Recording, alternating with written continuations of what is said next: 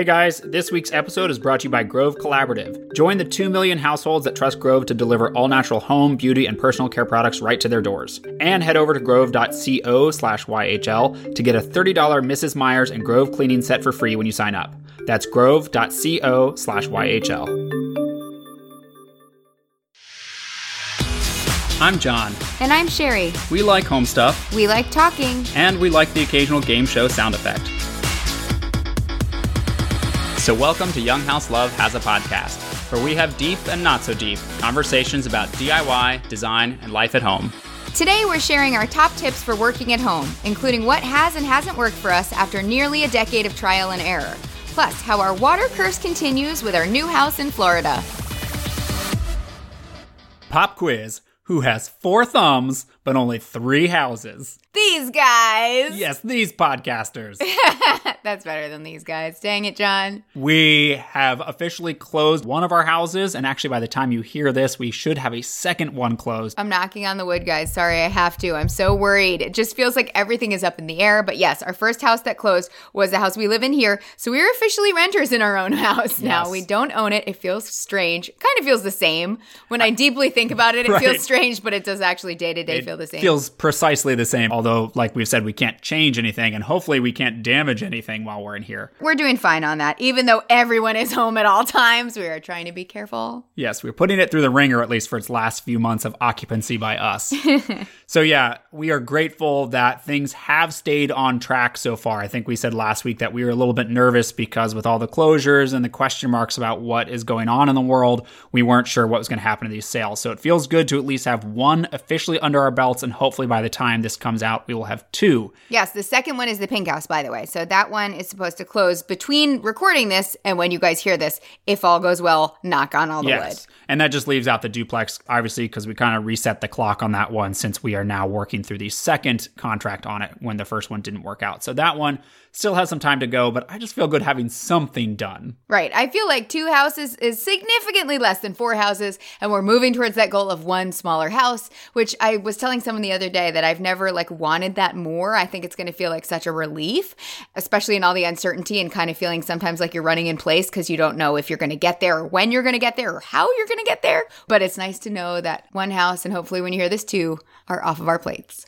Well, and let's talk a little bit more about the Florida house because we've referenced here and there about some of the work that has to be done on it before we can move in. Like we've mentioned, it is not habitable, does not have a functioning bathroom. And actually, the water issue itself, like actually having water in the house, has been a challenging part to get this thing going. I think we have some sort of curse, I think, about water. John does. I'm convinced it's you. Oh, you think it's me? Because John will be doing a small plumbing thing, or like he was switching out the sink in our pink house bathroom, and he popped off the baseboard to switch out the sink, and it shot water into the air. This was not my fault, though. This was just a nail from the baseboard that had punctured a pipe, and I just discovered it. Right. I just think John goes near the water and some rebellion happens. Hey.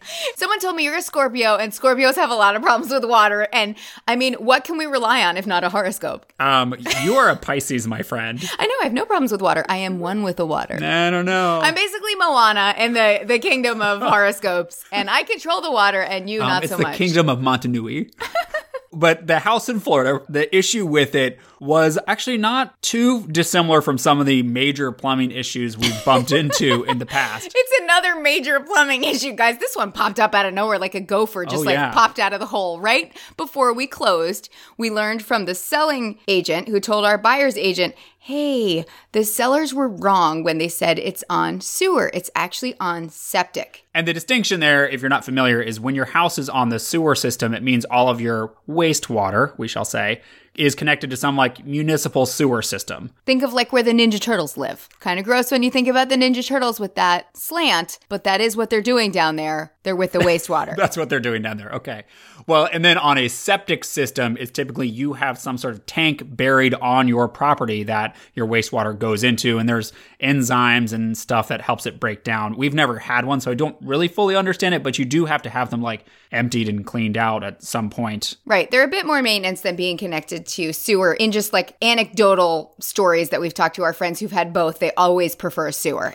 It's not a coincidence that we've never owned one on septic. It's because we actively avoid septic because it just feels like an unnecessary necessary thing to have to maintain and balance and clean and all that stuff. Yeah, I don't think it would be an absolute deal breaker if we found the otherwise perfect house, but it's something that we try to avoid. And so we thought we had avoided a septic system in Florida because the listing had said it was on sewer. It was only after we had the contract in and we were going through the process of actually closing that it was revealed to us that, hey, it's actually on a septic system, not sewer. And then they couldn't find the septic system for a little while. And then when they found it, it was bone dry. Like you could lean into it and say, echo, and it would be like, echo, echo, echo. Echo, I smell bad. No, you wouldn't actually want to put your head in it. But it was bone dry and it had roots coming out of it. So it had been like severely breached, thus that any sort of liquid that it used to contain, it no longer contained. Not to get super bathroomy and gross again, but it was deemed inoperable. Like you cannot just start using this septic system again. It's donezo. And it's buried in a spot on our lot that is the least ideal. It's actually under a porch. And so the normal thing you do to abandon a bad septic tank, at least in that area, is that you get it crushed. They literally crush it and then they put dirt over it. And that's considered like adequately abandoned. Yeah. But they cannot crush this because they said it will compromise the integrity of the porch because the porch is basically standing on the septic. And if they crush it, the porch could collapse. I feel like we should explain the reason why we think the septic system was a mystery is because the seller didn't know either. They thought they were on sewer, which seems like a kind of major oversight to some degree because if you have a septic system, you should know so that you can maintain it. Right, so you can clean it because they had owned the house for many, many years and we now know definitely didn't service it because that would mean they knew that they had it. Yes, this was a vacation home for the previous owner. And what we're told is that they hadn't really used it for the past 4 years, and they actually hadn't even literally come to check it out in person for the last 2. So not the septic tank, the house entirely. What John's saying is we like to buy houses that, for some reason, this is also a theme in our life. We buy houses that are abandoned for many years. No one has looked at them. Strange things have occurred in them. Another example of water totally like complicating things for this poor house is that no one had checked on it for many years, and then someone popped in to see that everything was okay, and everything was not okay because the water heater, the huge, gallons and gallons and gallons and gallons of water had eroded and the bottom had exploded, and all that water had just like splashed out onto the hardwood floors and had rotted them and buckled them in certain places. So it's just sort of like water haunts this house in a way that we really want to save it from this curse. Because of Sherry, the Pisces. No, because of John, the Scorpio. Guys, look into astrology. I'm not an expert, but an expert did tell me that this is all John's fault. Oh, okay. That's all I'm going to say. Sounds like an unsighted source. So I was going to say happy ending to this, but it's not really happy ending. It's the silver lining? No, I guess the solution to this is that the seller was apologetic about the confusion and they offered to remedy it. But we actually negotiated with them to instead get a credit so that we could go through the process to remedy it because we were going to be the ones living there. We wanted to be able to have control over the process to make sure that it was done sort of to our satisfaction and that the new systems were put in place in the right way because we weren't going back on a new septic system. We were going to get connected to sewer so we could have the thing we wanted all along. We could have our beautiful Ninja Turtle pipe. Right, exactly. Connecting our wastewater to other areas and taking it away from our house instead of burying it in our yard. Yes. I should clarify, it sounds like we don't trust the other people to do it well. That's not it at all. It's that we're going to add a pool in John's like Mac Daddy shed / guest house someday. And we didn't want them to put like the connection to sewer in an area that we then couldn't dig out and put the pool. Right. So it was more of just, we have the plan for how we're going to lay things out on this property. Instead of having them do things and us worrying it will go in a spot we would find not ideal later, we'd rather just plan it and do it now. Yeah. And the credit they gave us completely covers it. It is thousands and thousands of dollars for this to happen, but they are paying for it. So it ended up being a great solution. It is just something that we're managing from afar. And it's not something that's necessarily straightforward. It's not like you make one phone call and say, hey, put me on the sewer system. It involves a plumber to like stub out pipes from our house. It involves an electrician to hook up an electrical system that helps. It's called a service meter. We're learning a lot of how things are done down there. There's something called a grinder pump that has to be put in by the county. I've never owned a grinder pump.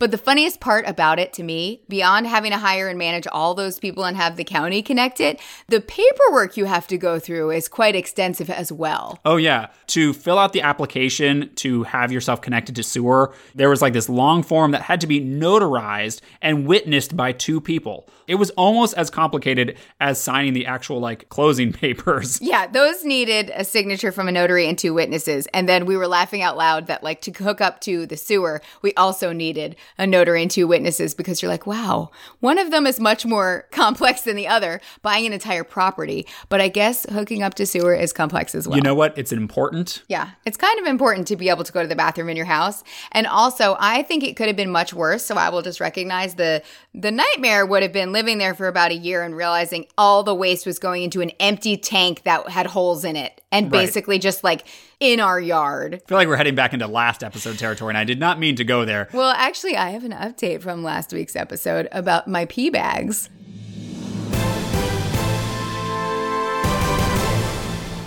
So last week we were talking about something called Travel Johns that I panic bought when I was still in the bargaining phase of thinking we could like drive to Florida as soon as school was canceled and work on the house, which we now realize was a terrible plan because we're just like sort of laying low and staying at home and not venturing out to do all this crazy stuff right now.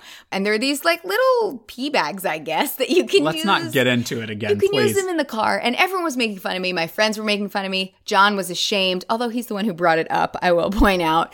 I didn't think we were going to share it on the podcast. But now that we have, I got reports from not 1, but 2 people about Travel Johns that I thought I would read out loud to John so he could hear. I will not reveal the identity of these people, by the way. They are safe. Please, let's shame them along with us. No, this person says, we keep Travel Johns on our pontoon.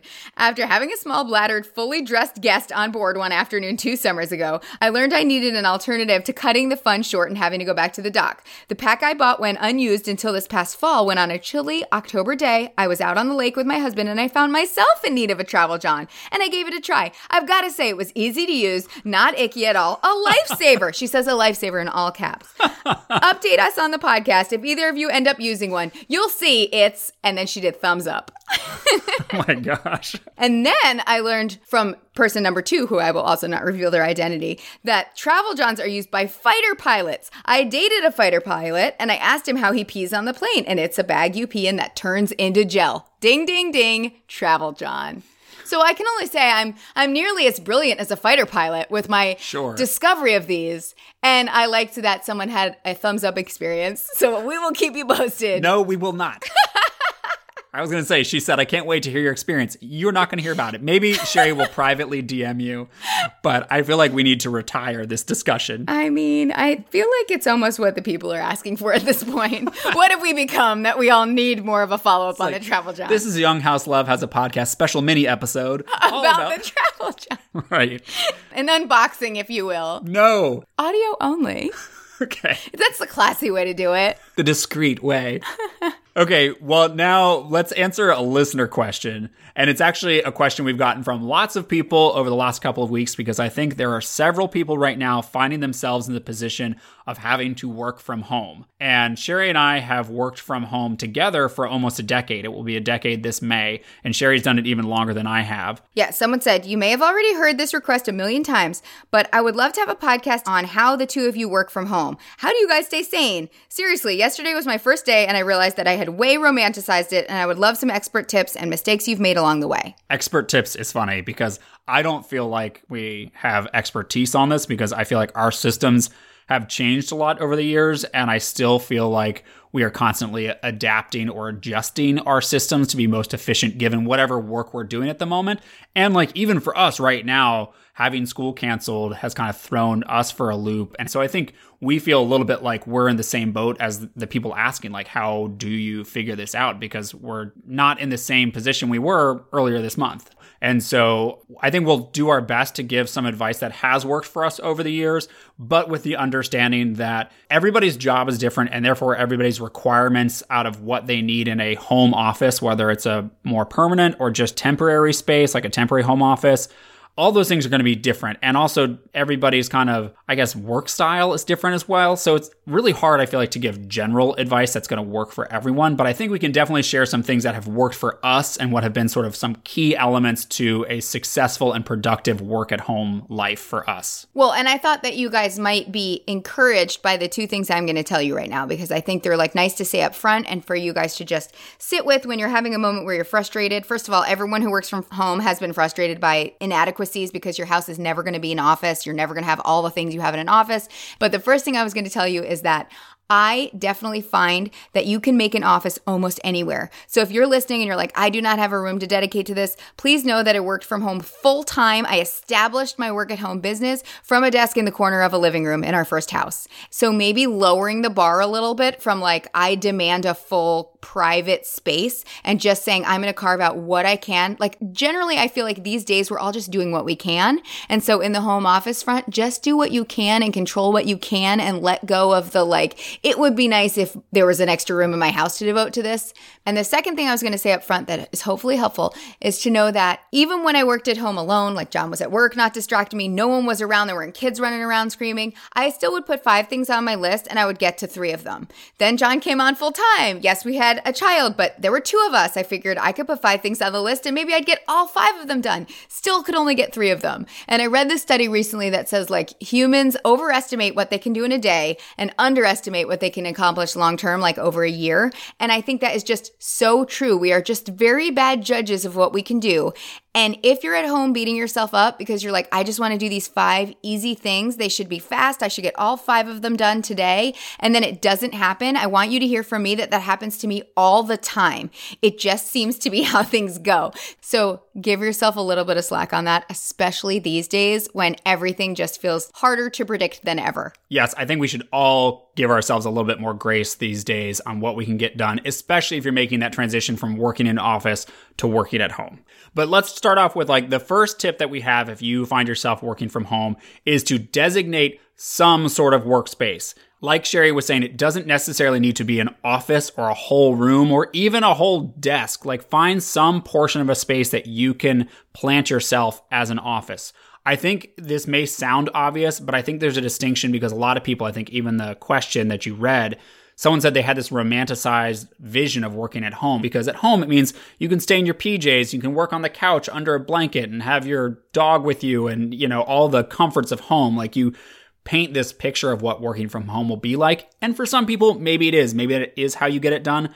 For us, we have always found that we are more focused and productive and efficient when we do things that put us in an office mode and we actually have a spot to go in the house where we like kind of transition into like work John and Sherry versus home John and Sherry. Yes, and we were really bad at it. I'd say from the second house back, like first house and second house, we were not as good at defining places. I used to sit on the couch with my laptop in the second house. I remember that. I've not been on the couch in this house with my laptop ever doing work. I've not been in bed with my laptop in this house ever. We've lived here 7 years. It just never has worked for me when I've realized my efficiency lies in mentally stepping into the office, even if I am in comfortable clothes, and be like, I'm in work mode. And that means a desk with a comfortable chair. And it means defining my space as like workspace and not letting it trickle over into the bed or onto the couch. Yes. And I think that is going to be hard for some people who didn't necessarily buy their house or design their house or lay out their furniture with the expectation that they would be doing this much work from home. Like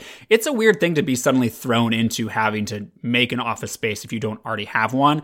So you may have to get creative. It may be the end of a kitchen table. You may take over your dining table. You may take over the vanity in your bedroom. I don't know what it is, but I would encourage you to find a spot that you can not only designate as the place you go to every day to work, but also as a place you don't have to clean up later. Like I would say avoid working from like the kitchen island or the kitchen table if that is a space you find yourself having to like clear off or clean up when it's mealtime. Because I think those interruptions of not having the dedicated office space, even if it's a dedicated temporary office space just for this time, it's going to make you feel unsettled in your work environment if you cannot take somewhat permanent ownership of that spot in the house as your work spot. Right. Sherry, I think you also referenced the second point, which is doing enough to make that spot comfortable for you. I think a lot of us, and we fall into this trap also where it's like, oh, I'm making a home office. I need to get all of the officey things like a pin board and a mouse pad. Don't I need an outbox and an inbox, even though I don't use those things? Yeah, Rolodex, like a conference call speaker. Like, all the ways your normal workspace and your actual office are set up and tricked out with all like the gadgets and technology and filing systems. Like, doesn't my phone need to have a line too? Right, exactly. It doesn't. Resist the urge to feel like you need all of those things to convert your home office into a productive space, because we have found that there are actually just like very few elements that are necessary to make a space sufficient for plopping your butt down for a couple hours or 8 hours or however long you're trying to get stuff done in that moment. And I do think it starts with the butt. And early on, we didn't value the comfortable chair as an important element to being productive. Well, here's why. We're very cheap, guys. Very cheap. I've used like an ottoman as a seat without any back support. I do whatever we have on hand or is like $99 or less at Target. And it took me probably a decade of working at home until I realized like, no, I will spend $250 on the chair, because if you think about it like the way you do clothes, it costs per wear. Like, it's just pennies a day to have a comfortable office chair. And I'm not saying go out and buy that for this temporary period, but I am saying if you have the choice between a hard wooden stool, but you also have like an end chair on your dining table that's upholstered, try to go with a more comfortable chair. Just steal it from the dining room just for now, even if it means you have to move the chair back and forth. Trust me on this. I used to sit on the floor of our apartment. Like, literally, my butt was on the floor and I'd cross my legs and I'd type away for hours. I had my laptop on a TV cabinet, like a low media stand, and I sat on the floor. And I did that because I didn't want to put my laptop on the dining table, because like we just talked about, I didn't want to have to move it off of the dining table every time we ate. Because we were having lots of dinner parties when we were like 24 and knew no one in Richmond. I know. So then I went to like, no, I cannot do this anymore. I'm like ruining my hips. And I sat at one side of the table. And then when we ate dinners, we sat at the other side of the table, and my laptop just kind of lived in that spot, and it was just fine. That probably sounds like a lot of emphasis on the chair, but we do feel like it's very important. But I think there are other comfortable aspects of an office that will set you up for success and make it easy for you to sit down without having to get up and interrupt yourself. So like, think about the things you can put in this space, no matter how small it is, that will keep you seated there. Like, do you need a coaster and your water or your tea? Do you need a plug to charge your phone? Like, you're not looking to do like family frame photos and those like clinky silver balls that go back and forth. Like, you don't need a globe with like a fancy ballpoint pen in it. My mom had those on her desk as an attorney. Do you not get that reference? No. Does anyone listening get that reference? They were like these little globes made out of gold, and you could spin the globe. And on the other side, there was like a ballpoint pen sticking up. It was like an inkwell? Well, it was just a regular pen, but it looked like it was like suspended in the air next to the globe. Was your mom a lawyer in colonial times? She was not. But she did have a whole lot of wood furniture, like a bureau and a chest of drawers. Okay. Our point is, start with the most necessary things and don't be quick to expand to all the things that make it feel like an office. Just get the things that are going to allow you to be productive in that spot. I have found if I don't have chapstick, I get up and walk around and then I get distracted. So in every office I establish, my top drawer of my desk has a chapstick in it. Sounds dumb, keeps my butt in the chair, helps me be more efficient. I also always have a notebook and a pen because I just need that. And if I'm on a call and I have to jot something down, I don't want to be rifling through the drawers. So I keep that on the surface of my desk. Yeah. Figure out what you're always getting up to get from like the junk drawer in the kitchen and put it in your office. It will make you more efficient, because to me, it's all about minimizing the times I get up, because then I'm like, oh, I'm hungry. Maybe I'll have a snack. Oh, someone texted me. Let me look what they said. You can put snacks at your desk. There's no shame in that. No, but as much as having like distinct spaces that make you feel productive are important, I think we've found that also using distinct times for work is also helpful. Like, there are all the temptations when you're home for your like work and productivity time to bleed together with your like house and leisure time. And yes, those are some of the great things about working from home, is that you do have more flexibility to arrange those tasks as you need. Like, if you need to start the laundry between conference calls, like that's a nice perk. But at the same time, we found that it really cuts into our efficiency and our feelings of being productive if we're like, trying to get through emails while simultaneously making breakfast for the kids, or like trying to read a work document while also waiting to check math homework. Like, when you try to blend those things too much, I think it really cuts in to that feeling of having a productive work day. Right. You're stretching yourself in too many directions, especially with the kids at home right now. So more than ever, we are dedicated to this concept of like, if I'm going to work for an hour and John's going to be doing worksheets with the kids in the kitchen, and then we're all going to go for a family walk over, our lunch break, quote unquote. And then if the kids are going to do some quiet reading and we're going to take a call in the next room and have them, be expected to be quiet, which sometimes works and sometimes doesn't. Like when you're recording a podcast, hopefully you don't hear them. We are just still trying to figure things out with having the little coworkers around. Yes. We have figured out how to work with a dog. John always likes to work with the dog on his lap, and we have said that's one of the perks of working from home. You would miss that in an office now. I would.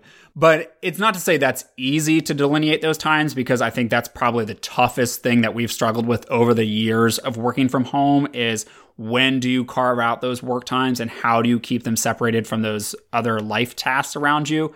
And like I, for instance, have found that I'm an early riser in the family. And so sometimes I will naturally wake up. Sometimes I set an alarm, but usually it's just like if I naturally wake up early ahead of everyone else, I go downstairs and I knock out like an hour of quiet work when I can be focused and not be interrupted. And that's a great way for me to like start my day off on the right foot and feel like, if nothing else, I've gotten that hour done of like solid work time. Right. I think everyone has a different productivity time, and you'll learn that about yourself. Give yourself a few weeks at home to readjust, and you will see very clearly when you do your best work. Mine seems to be super rare. At around 2 or 3 in the afternoon, I hit my peak, and everyone I talk to is like, oh, that's when I'm coming down from lunch sugar and I'm like tired and want to nap. But I'm like, dude, I'll write that whole thing. Some big project I have to write, I can write from 2 to 3. And if I started it at 10 in the morning, it will take me till 2. I am not as efficient. So just learn from yourself. And again, going back to that tip in the beginning about giving yourself grace and not being upset at yourself if you don't accomplish all the goals, because I think right now nobody is really accomplishing all the goals. And the last thing we were going to talk about was working when you also have a spouse or a partner or a roommate who is also trying to work from home suddenly, because most of us are apt to think our work and the things we need to get done are the most important thing in the household. But I would guess that your spouse probably thinks their things are the most important thing to get done in the household. And somehow you will have to come to some agreement and compromise about how both people are going to be able to get the stuff done that they need to get done. Right. What John and I do is every morning we have sort of a morning meeting where we outline like what we each have to do. And we do a ton of work independent of each other. So I might say to John, listen, from 2 to 3, I have a phone call. It needs to be extra quiet. That's what I would say before the kids were home. I'd tell him like, I'm taking that call from 2 to 3, so I don't want like music in the background or whatever. Now it's an added element of like, I don't want music in the background. And by the way, can you have the kids doing some activity, or can you watch them to make sure they're not running screaming by as I'm talking to someone important? It's also setting out like, I want to work with you on this thing from noon to 1, or, like maybe as a household, you want to say, we need to go to the grocery store today. Is there a time between all the things you want to do that you think is the best time to go to the grocery store? Or do you want me to go to the grocery store? This sounds oversimplified, but it really is a ton of communication. It's communication when you wake up about what you expect for the day. It's communication during the day about what you need. The other day I was trying to proofread something really important with really big words, and John was playing songs and I was singing the songs. I was also using a shredder. And he was using the shredder. And I was like, can we just I'm so sorry. Can you listen with your AirPods and not shred right now? Was it said that politely? I was like, I'm singing instead of reading. I was like, were those the words that were used? I don't remember it that way. And I was like, you're the reason I'm singing, because you turned the music on. I think it was, John, I can't do it like this. That's my recollection, at least. But we are comfortable enough with each other now from doing this many years together that we can just yell at one another. We just tell each other what we need. So whether you use nice words or extremely direct and to the point Italian language like I use, which is turn off the music and please, for the love of God, stop shredding. So I quietly tore papers in the corner by hand like a sad kitten. But we have literally had arguments where I'd be like, can you stop gulping that so loud? She's getting a lot out right now, guys.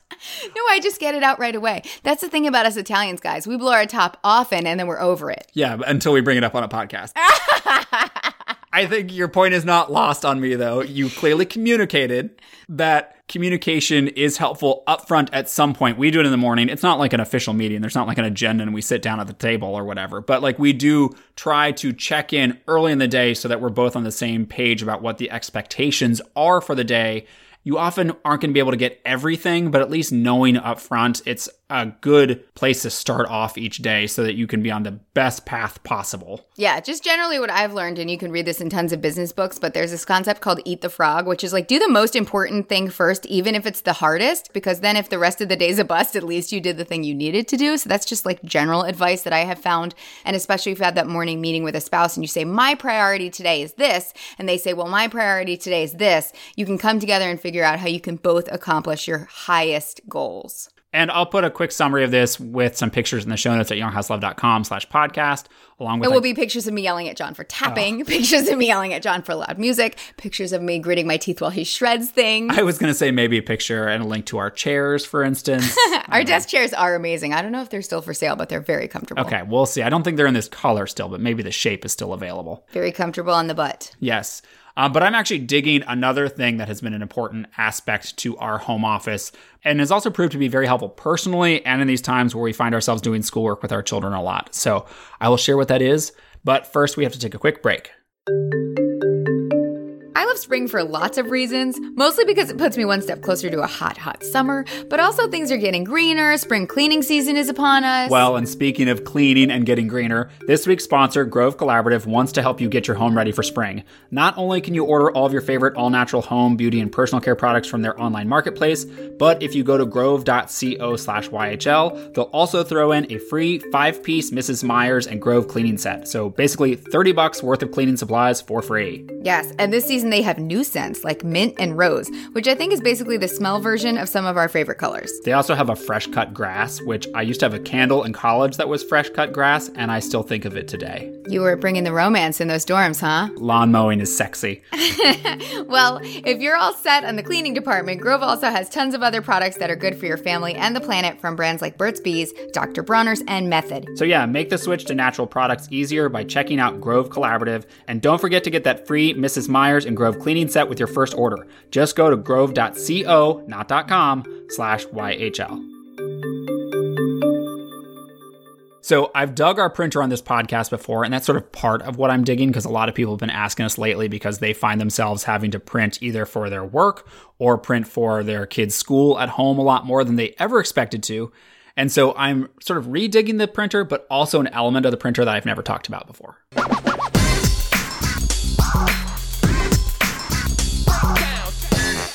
So never in our lives have we liked a printer. We've always been kind of ambivalent about a printer, but this printer we have loved. Yes, I'll link it in the show notes. It's an HP all-in-one 5055, I think. But just go to younghouselove.com/podcast and click the link because I can never remember that number. I think we have to link to many of them because they're selling out now because everyone is at home and needs printers. And so we'll link it at like Target and Amazon and Best Buy and all the places because at any given time it's out of stock in a few of those these days. Will do. But we love the printer. We love the HP Instant Ink, like ink subscription we talked about before. But the thing I did not talk about is that it also comes with an HP app for your phone, which I didn't think I was going to need. Like I was like, I don't want this extra app on my phone, but it has a scanning feature on it, which is remarkable. So this printer itself has a scanner, like the typical flatbed thing, which we've used in the past, which has been fine.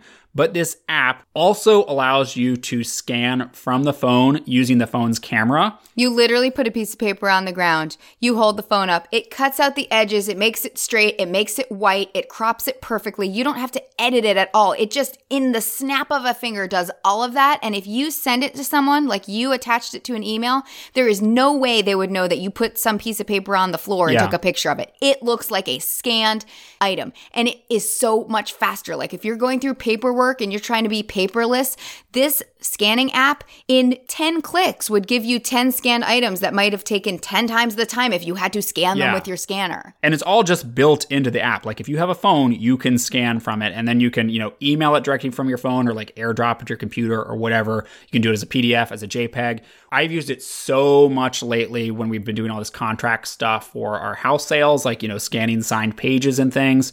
And like maybe my expectation was just really low going into this thing, but I am constantly telling people about it and like showing people how it works. Like maybe we'll do a video on it, Insta stories or something so you can see how it like magically transforms a printed piece of paper into a scan. It is very compelling when you see it with your eyeballs. Maybe we'll put the video in the show notes or we'll do it on Insta Stories. Keep an eye on both of those places. But definitely in the show notes, we'll link to the printer. We'll link to the Instant Ink program, which gives us free ink every month. It just delivers ink like Warby Parker glasses come in the mail. Now they're delivering ink in the mail. No, that's not an analogy. Your Warby Parker glasses don't come for free regularly. I know, and the ink is free. I just mean so many people are like, is Instant Ink worth it? I'm like, if by worth it you mean free and it comes to your house and you never run out, yes. It's an amazing service. It's free as long as you are printing fewer than 15 pages a month. And we are printing far more than that lately, especially with all the like worksheets and schoolwork stuff that we're trying to keep up with. But it's still only like, I think, $4 a month for 50 pages or something like that. It's very cheap. I have auto refill vitamins that I find amazing because I never run out of vitamins.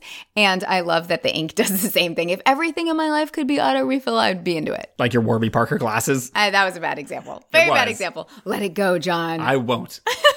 Okay, and what I'm digging this week is a show that's sweeping the nation, and it's called Tiger King, and it's just this insane story that the more you watch it, I think it's maybe 7 episodes in the whole series, the more you watch it, the more you're like, is this for real?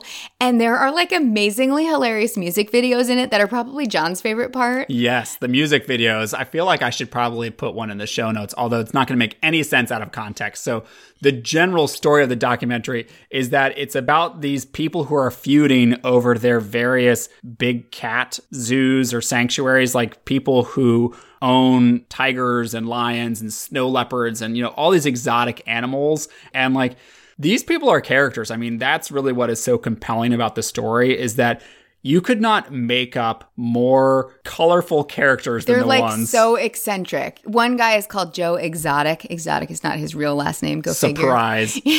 But basically, there is a woman who's mad at Joe Exotic, but then she has this crazy skeleton in her closet. Just wait for that reveal. I think it's at the end of episode 2. And then layered into this, there's like obviously the animal rights issues and should these big cats be kept as like tourist attractions. So it definitely is a documentary, but when you're watching it, you sometimes think it's fiction because it's such crazy things that happen, like having to do with murder for hire, a much decades earlier strange disappearance that has occurred. Yeah. There are moments that are very sad, there are moments that are very poignant, and there are moments that are just insane where you're on the couch saying like, just when I thought this couldn't get any weirder, that went and happened. It's almost like a real life Best in Show. Like if you've seen those spoof documentaries where they just make up these just like outrageous characters, this is that, but it's real life. Yes, there's one character who starts every Facebook video with, "Good morning, cats and kittens." No, it's, "Hey, all you cool cats and kittens. This is Carol from Big Cat Rescue."